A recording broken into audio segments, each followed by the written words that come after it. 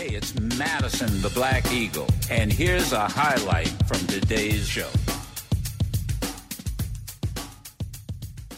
I want to go to Congressman Clyburn, my main man, right now. I do not keep my leader waiting. Congressman, how are you, sir? I'm good, man. How you doing? Look, your ears should have been burning because I was letting people know about your state and how significant it was during the first Reconstruction. I think we're going through the second one right now, and what happened and how black folk took advantage. And I was reading about the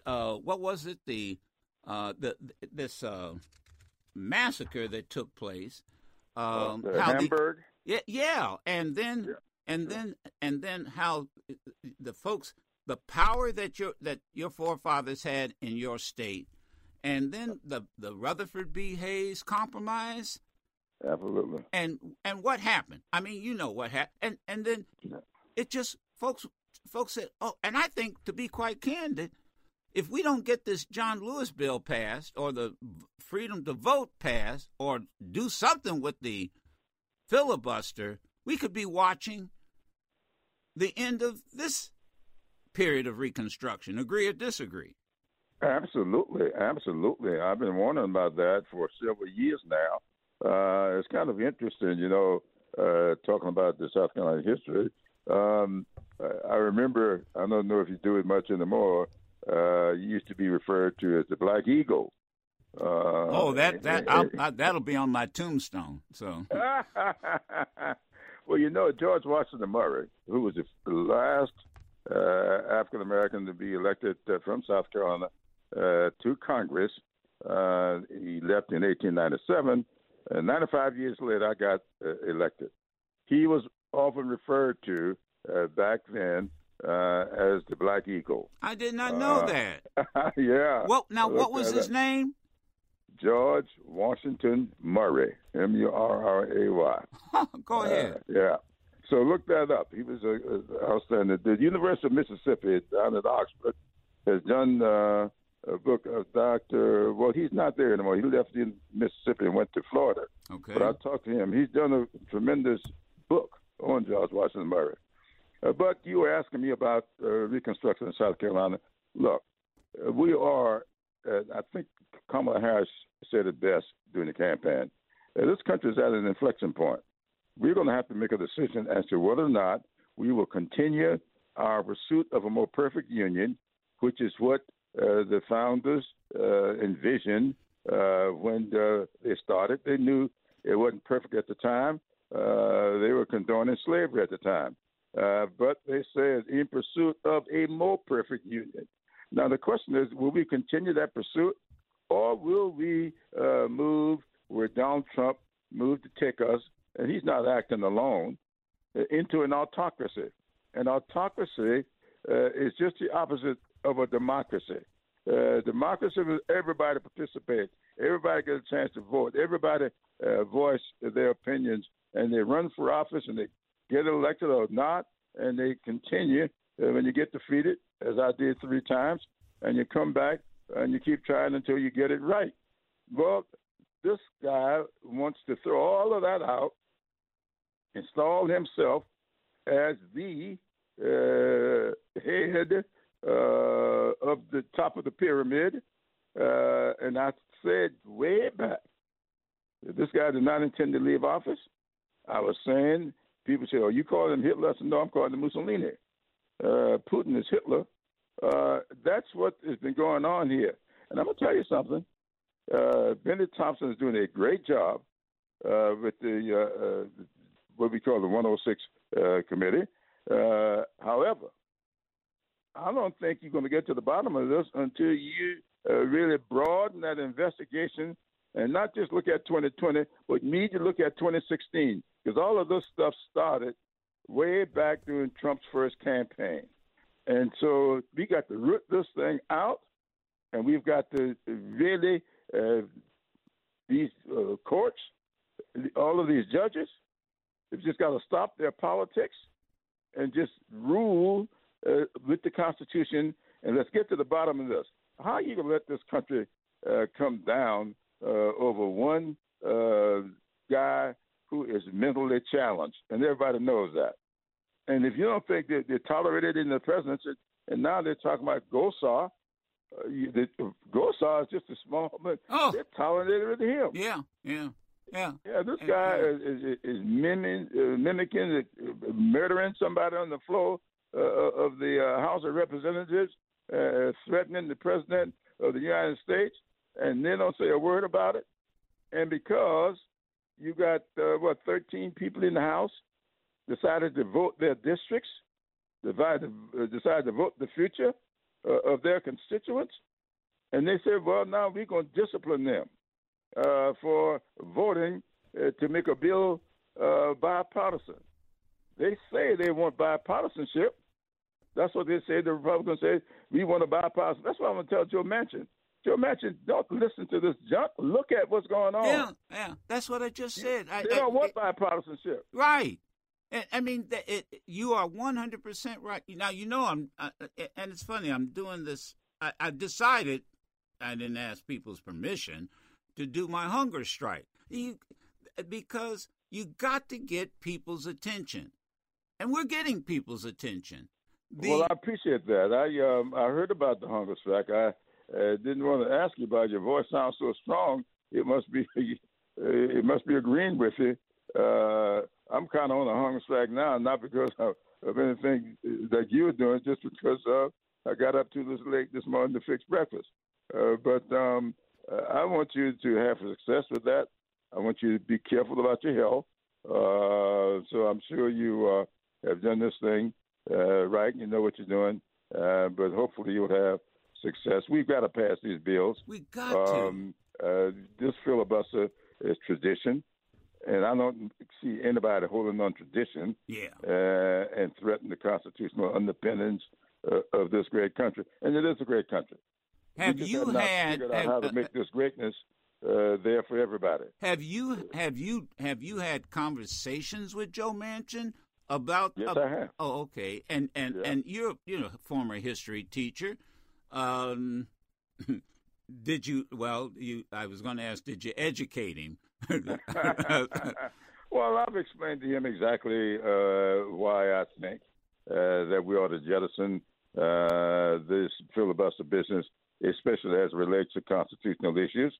We've done it for the budget. Right. We've just done a piece of legislation on the reconciliation that's moving through the Congress now.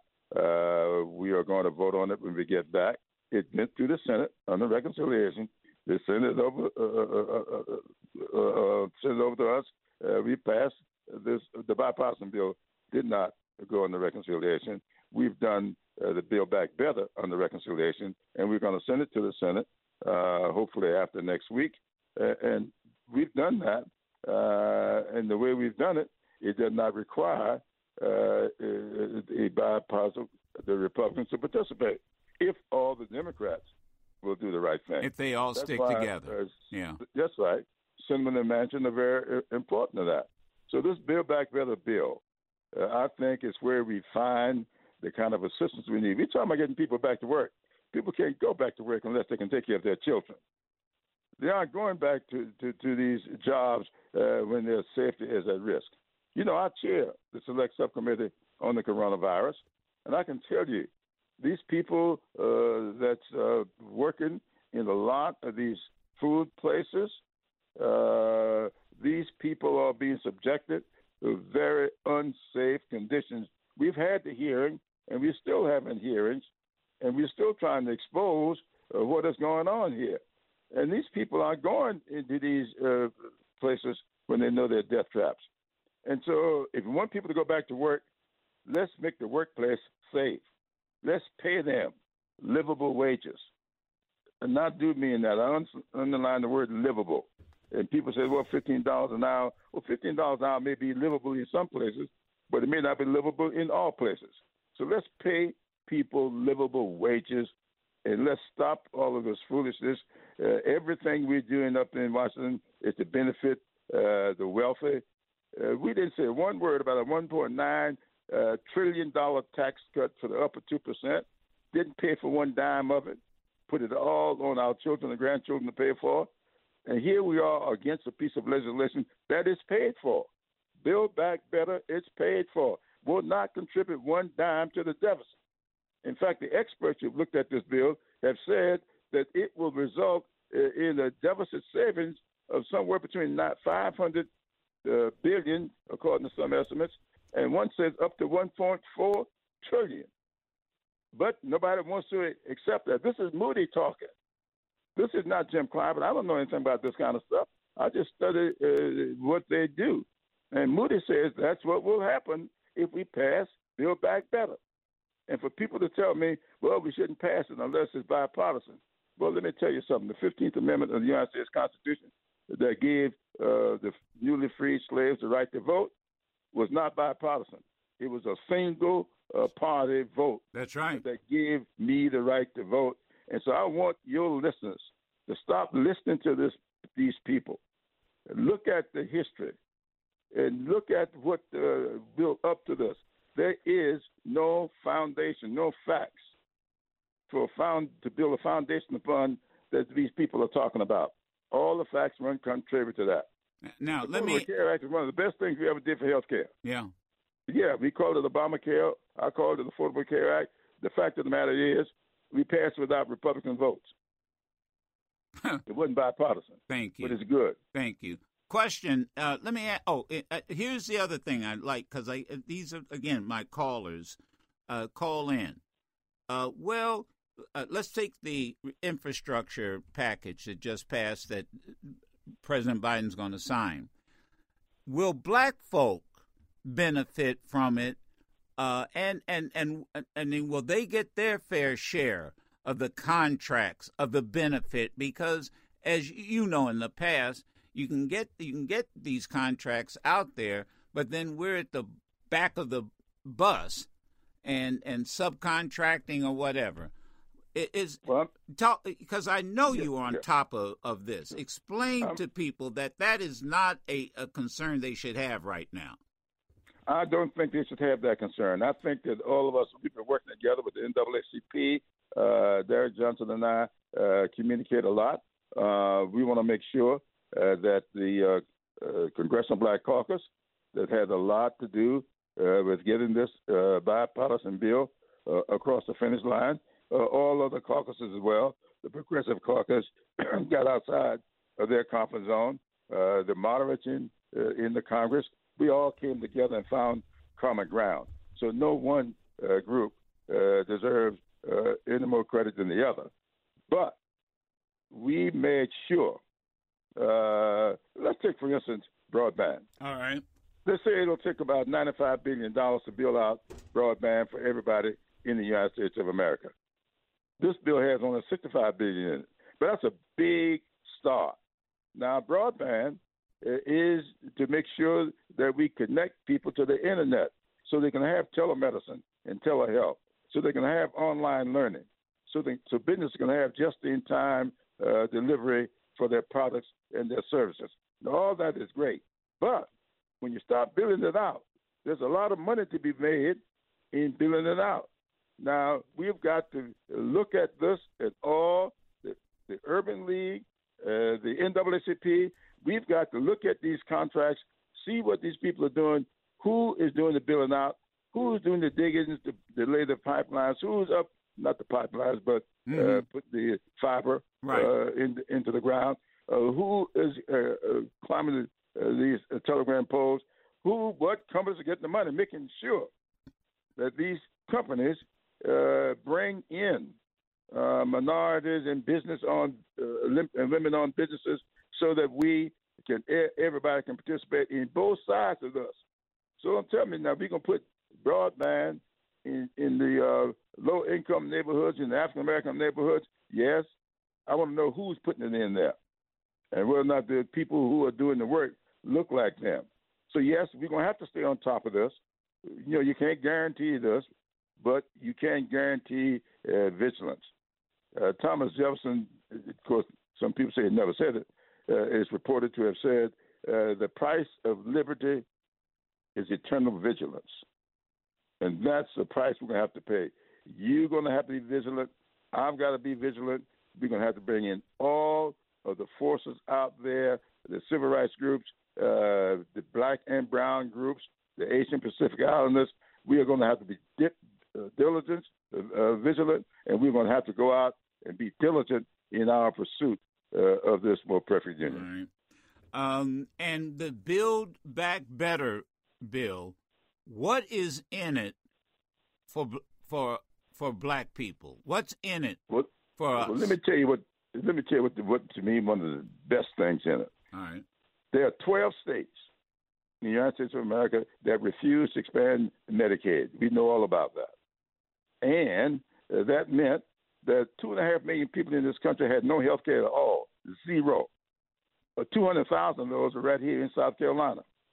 What we did with this bill is all those Medicaid-eligible people living in states that did not expand, we in this bill are bringing them under the Affordable Care Act. We created another part of the Affordable Care Act and put them in it, and they will get the benefits of the Affordable Care Act and at the same level of cost that they would have got if Medicaid had been expanded. That's in there. We've got child tax credit extended for a year. The child tax credit will expire. The one that's in place right now, people are getting checks every month. This is a tax break for people with children. We just gave a big tax break, as I said, $1.9 billion for the wealthy people in this country. This bill will give a tax break. Joe Biden just gave a tax break to people with children. And that's what we've done. But it expires in December the 31st. That's next month. This bill, we need to sign this bill before the end of December so that we can extend that for another year. A big tax break for people with children.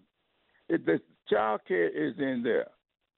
We've got medical, even Medicare expansion for hearing is in there. And I need that myself.